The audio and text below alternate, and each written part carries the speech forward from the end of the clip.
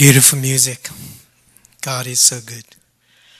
And also, thank you for your special music today. It was very, very inspiring.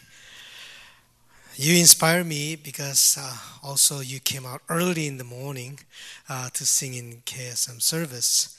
There's no KSM, there's no ESM. We are one church. And then your sense of oneness and then love for the community really inspires me. You know, loving the church, that is expression of our faith. It is not individual faith, personal faith between you and God alone. It is about loving the community. Out of love for the community, you kind of sacrifice, you give yourself for that. And I realized, I just came back from Madagascar. Very tired right now. The time difference is 7 hours. And as soon as I got there around 12 o'clock at night. And their system is so bad, the infrastructure is so bad at the airport. I had to wait around and round and round. And by the time I got to my place, to the place where I stayed, it was 2 o'clock in the morning. And because of jet lag, I couldn't sleep much. And then that morning at 9 o'clock, they started the lecture. So it was a kind of hard thing to do. But I'm glad that I was able to survive. And I could feel your prayer every time. Everywhere I went, I felt that you are with me. Your prayer is with me, and then really thank you for your prayers. I felt the strong hands of God guiding me and leading me. I did teaching in two different places. One in Antananarivo, that's they call it Tana. It's a capital city. And then after that, I went to Tamatavu. Tamatavu is about 10 hours drive, but the road is really bad. So 10 hours we drove. So the people from villages came to capital city. You will see the capital city, what capital city looks like. I took a little video, so you will see that later after the sermon. But I did teaching, and people, there were some pastors, and also there are some leaders from the village. There are not many trained pastors there. They don't have many pastors, period. The church that I did this teaching, the ministers, Reverend Unjatu. Last time when I went there, a few years ago, the membership was 8,000 people. This time I went, it is 20,000. It grew almost 3 times. So many people. And I can imagine. They start worship at 5:30 in the morning, and then 3 or 4 services, and incredible their passion. And I realized that the community of faith does so many good things there. Here, community of faith, sometimes we just for ourselves sometimes, and it's just psychological comfort, and all other things are already prepared. But there, nothing is prepared. Infrastructure is bad, hospital is bad, education system is bad, and everything and the church did so many wonderful things in conjunction with NGO. They worked together to build schools, and then for example, in Korea too, the missionaries came and they established the schools like Yonsei University or ER University, and high schools they created like that. All the churches were kind of involved in children education because they don't think of sending their kids to school, so they don't get proper education. For example, the GDP is $450 a year. $450. They live on that. Many people, they dig sand. I went over through the river, And then in the sand, they put a sand, and then it has to be river sand for construction. So they do that all day, and at the end of the day, they get $2, $3 at most, $2 most. I mean, for us, $2 is just nothing. You don't even think about keeping it. But it is one day's worth. And then medical facility, many places, they don't get medical treatment. Especially villages, they don't have doctors. They don't even have nurses. So they train kind of first aid workers and then medical kind of agent or whatever. They don't have medical knowledge, but at least they can do emergency thingy. So our missionaries that there, they built a hospital, and they got permit from the government, and then they also got doctors all prepared. But thing is, they don't have equipment, medical equipment to bring. So there's an organization in the United States. They collect all the medical equipments. For example, second-handed medical equipment, and also some kind of deal didn't go through well. So there are some new ones, and they collect all this medical equipment, including ambulance. So we arrange, so they are going to send those equipments to this hospital. But thing is, we don't have delivery money. For delivery, about $25,000. And so things like that. So hospitals, and then my interpreter, he's in the village. So what happens? Do they get surgery? No, they don't get usually surgery. If you get about $2 a day, how can you afford surgery? So what do? They just die in the village. So I gave some money for his sister had a cancer, so she has to get some kind of treatment. So I gave him some money, but things like that they cannot even think of doing that. It's a very, very different lifestyle. And churches are involved in many schools and hospitals and prison ministry. One prison ministry is I preached at prison. Oh my goodness, I mean, I was not allowed to take pictures, but the kind of about quarter size of this room, there are like 2 double beds, and they all sleep together. And just a few years ago, there was a pest going around, and everybody got infected. And it's all they don't have their own separate bed. It's just they just lie down and then double side and live like that. And a meal, 1 meal a day, and then 1 meal is just juk. It's a congee. That's what they get. And if they have family members, then the other family members come and then they provide food so they can survive. But the people who don't have families, they just survive on 1 meal, which is just congee, with no nutrition. It just fills their stomach. And then just last year, 13 people died of malnutrition. And our missionary, he couldn't just see that. But government will not do anything right now. So he couldn't just see that. So he started raising funds from Korea.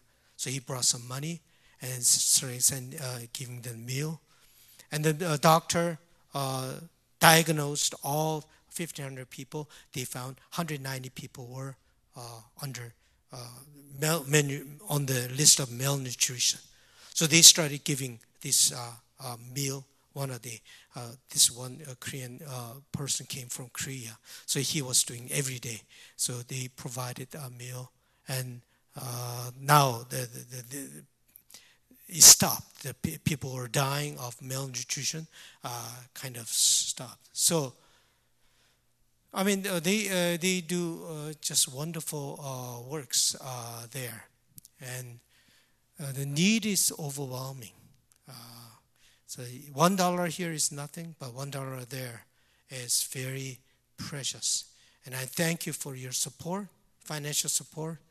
You raise a fund from Mission Dinner, and also personally, a lot of KSM members gave. And so with that money, I could use it very well. I did the teaching in 2 places and visited many places. I taught at the mission school in Antananarivo, and people came from villages and the pastors, and they don't even have a travel cost, bus fee. And so with the money that you gave me, we provided transportation and also the meal we provided while they were there. And then 10 hours drive, and I went to Tamatavu, and then also there were pastors and then local lay leaders. They came to here, and they knew Scripture pretty well, very well. In Antananarivo, their understanding of Scripture is much higher than people in Tamatavu. Probably it's a capital city. And so they understood this. They knew about the Scripture very well. In Tamatavu, it's a little less than Antananarivo. And I taught them how to read the Scripture, and I could feel your prayer when I was teaching. And also throughout all the Bible studies I did here, TBS and WBS and all other Bible studies, you just kind of that's ingrained in me, and you taught me a lot about this Scripture study. And when I did the teaching there, they knew Scripture very well, but they were hearing almost as though they heard it first time. And they said, there is this kind of thing in the Scripture? And then there was one doctor, he's a surgeon. His wife is also a doctor in internal medicine. And then doctor, after the lecture, he came to me. And then, I've done Bible studies so many years. When I was in university, and then while as a doctor, I did so many Bible studies, but I didn't know that there was so much in the Bible. And he learned so much. He's about in his 30s. And he really was able to see the Scripture in a new way. And also in Antananarivo, after the lecture, one sharp woman came to me. I never heard that interpretation of this particular Scripture. How did you do it? Can you tell me the process of interpreting the Scripture? I've never learned this kind of interpretation of the Scripture. They were just so shocked, and they were so interested in the Bible. And she was saying, and also he was saying that I was like licking the melon all this time. I just knew about the Scripture, but I didn't know that so much is involved in the Bible. And then, so they were quite fascinated about this Scripture study. And so I basically taught them how to read the Bible, how to interpret the Bible. I sat down with them, and I started with the Scripture. And then one by one, I showed them how to interpret the Bible, not just in religious way, but life study. How you reflect your worldview, how you reflect your life, about your life, things like that.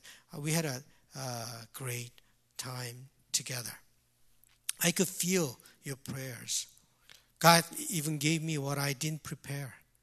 All the things that I've taught you and then worked with you just came up from the bottom without really wow, all these things, whatever is needed, I was able to communicate that. I believe there's a work of the Spirit and work of your prayer. And so I thank you for your prayers, how powerful that was.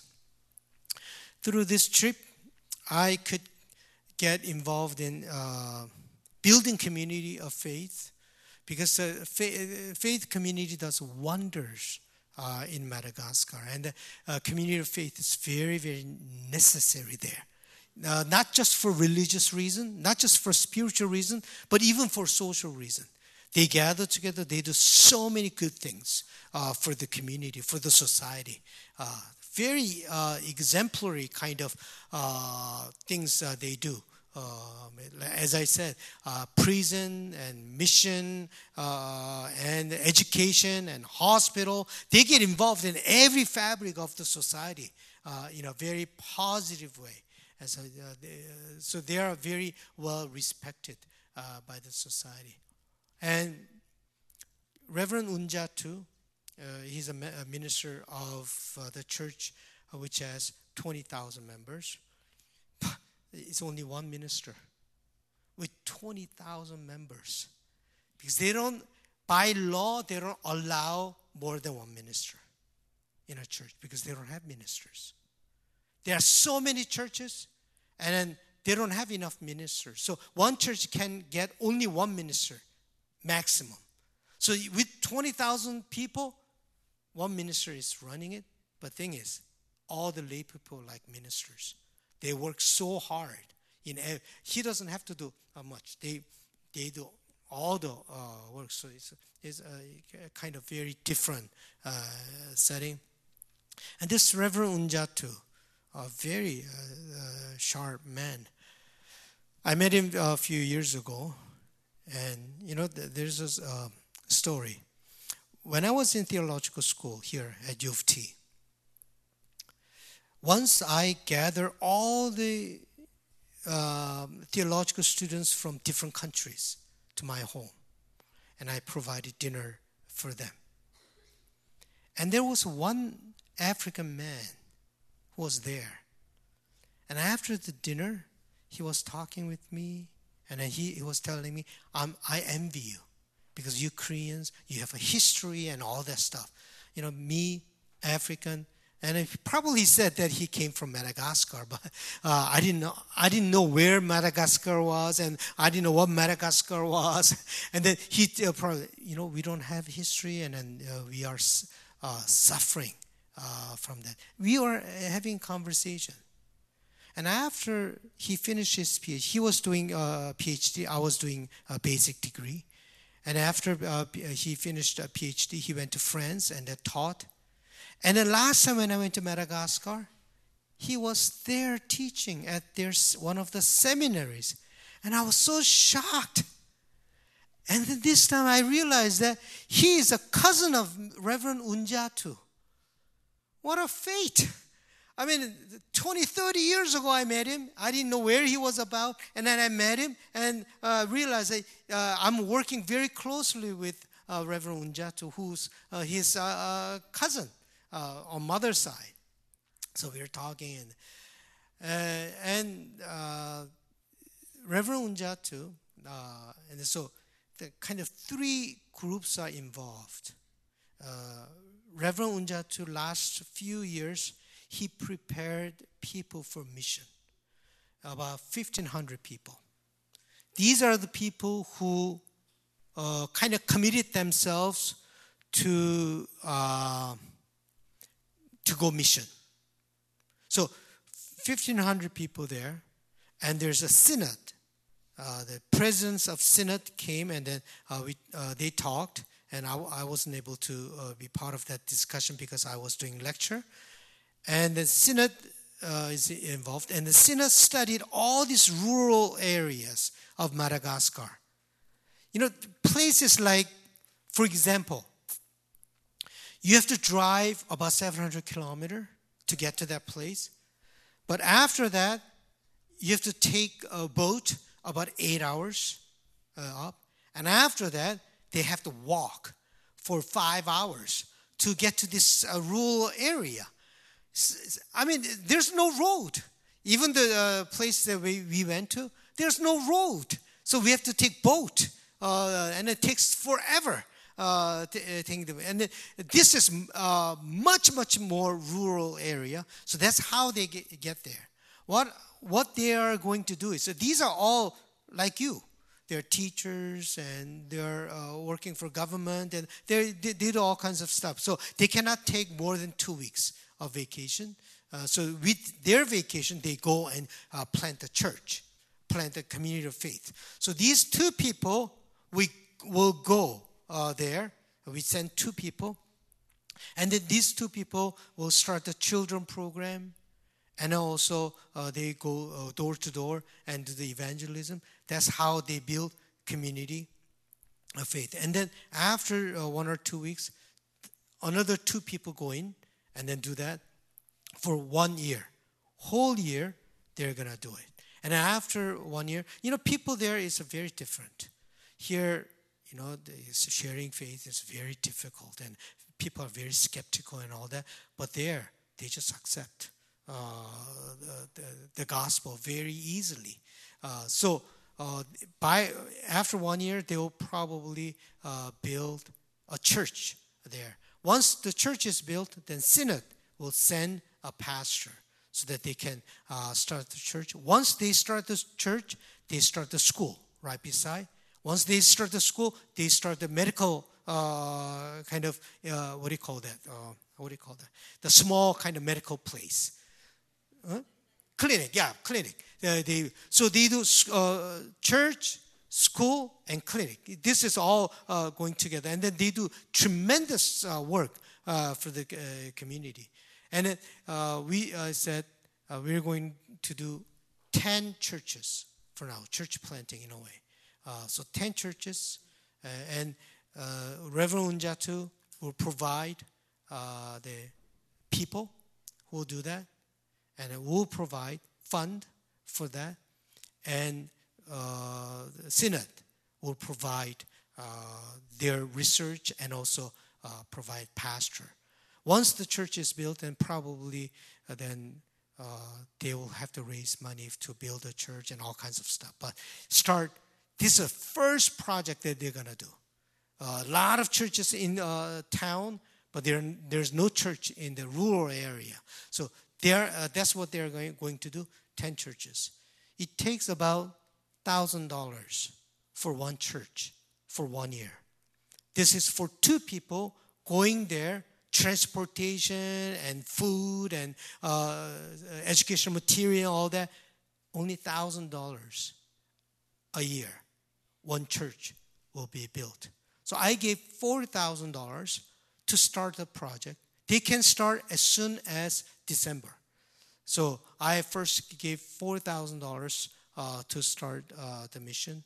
And then after that, I have to raise about $6,000. But I don't think I have any problem raising $6,000. Our church members, KSM and ESM, easily we can raise $6,000. Then pilot project begins. 10 churches will be established in a year. And then after that, we'll see how God leads. And just wonderful ministry. When I went to prison, when I delivered the message, oh my goodness, such a powerful worship that I had. They are in prison, but their worship is so inspiring. Most inspiring, more inspiring than other churches that I went to. It was very good. And also, we went to a kind of area where you gave the money to build a school there. And then I went to school. And then right beside the school, there was a church. And the minister, that church, you know what weekly offering is? 35,000 ari-ari. 35,000 ari-ari is $10. That's their offering, 1 week. And with that, they built a church. They saved money. And also they need to do the roof and all that. So I gave them some money so that they could do the roof. The money that I gave is not much here, but it's tremendous value over there. So thank you very much for your prayer. And then today's the 22nd anniversary of our church. Last 22 years, God bless us so much. Each one of you is blessed so much by God. I feel that it's time to give. It's time to give. From next year, I hope that we can give generously. Because your money is so precious, so valuable in other parts of the world. So I hope that we all work together in this project of giving. Let us give. Whatever we have, let us not be selfish. Let us not just live for ourselves. Let us live for others. Let us give. That kind of mentality. That's what I like to challenge you so that this church becomes a church that is reaching out to the people in need. And that we are electing two very capable people for eldership. And then thank you, Daniel and Veronica, for taking on this job that you're willing to serve the community. And and I realized that it's a small community, but what you did here is just wonderful. You shaped me in many, many different ways. So when I went there, I did that with what you shaped me. And I was able to teach them effectively. It's the same Paul is same thing. He just taught Philippians, small church. He sent letters, but that teaching, that's only 30, 40 people. But that became the foundation of influencing so many other people in the world. So what you're doing is not just remaining here. What you're doing is spreading all over the world in this way. So it is powerful. And I hope that you can all join a Friday Bible study when you do James. We all study together.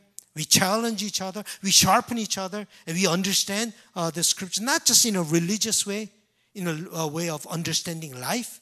And in that way, we can help other people understand the scripture and live out in fullness. And that's what life is. Life is not just about earning money and enjoying it. Life is about giving. And life is just getting excited about helping others. And that is what life is.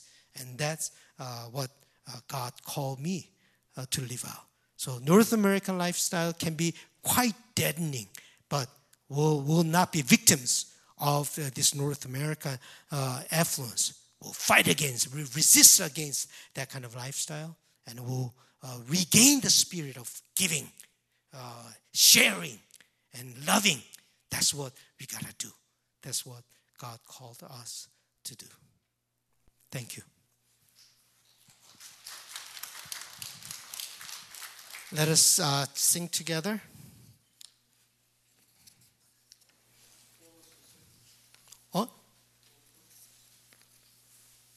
Oh, yeah. Sorry. Just a few photos I took so that you have some realistic picture that this is what downtown or capital city looks like.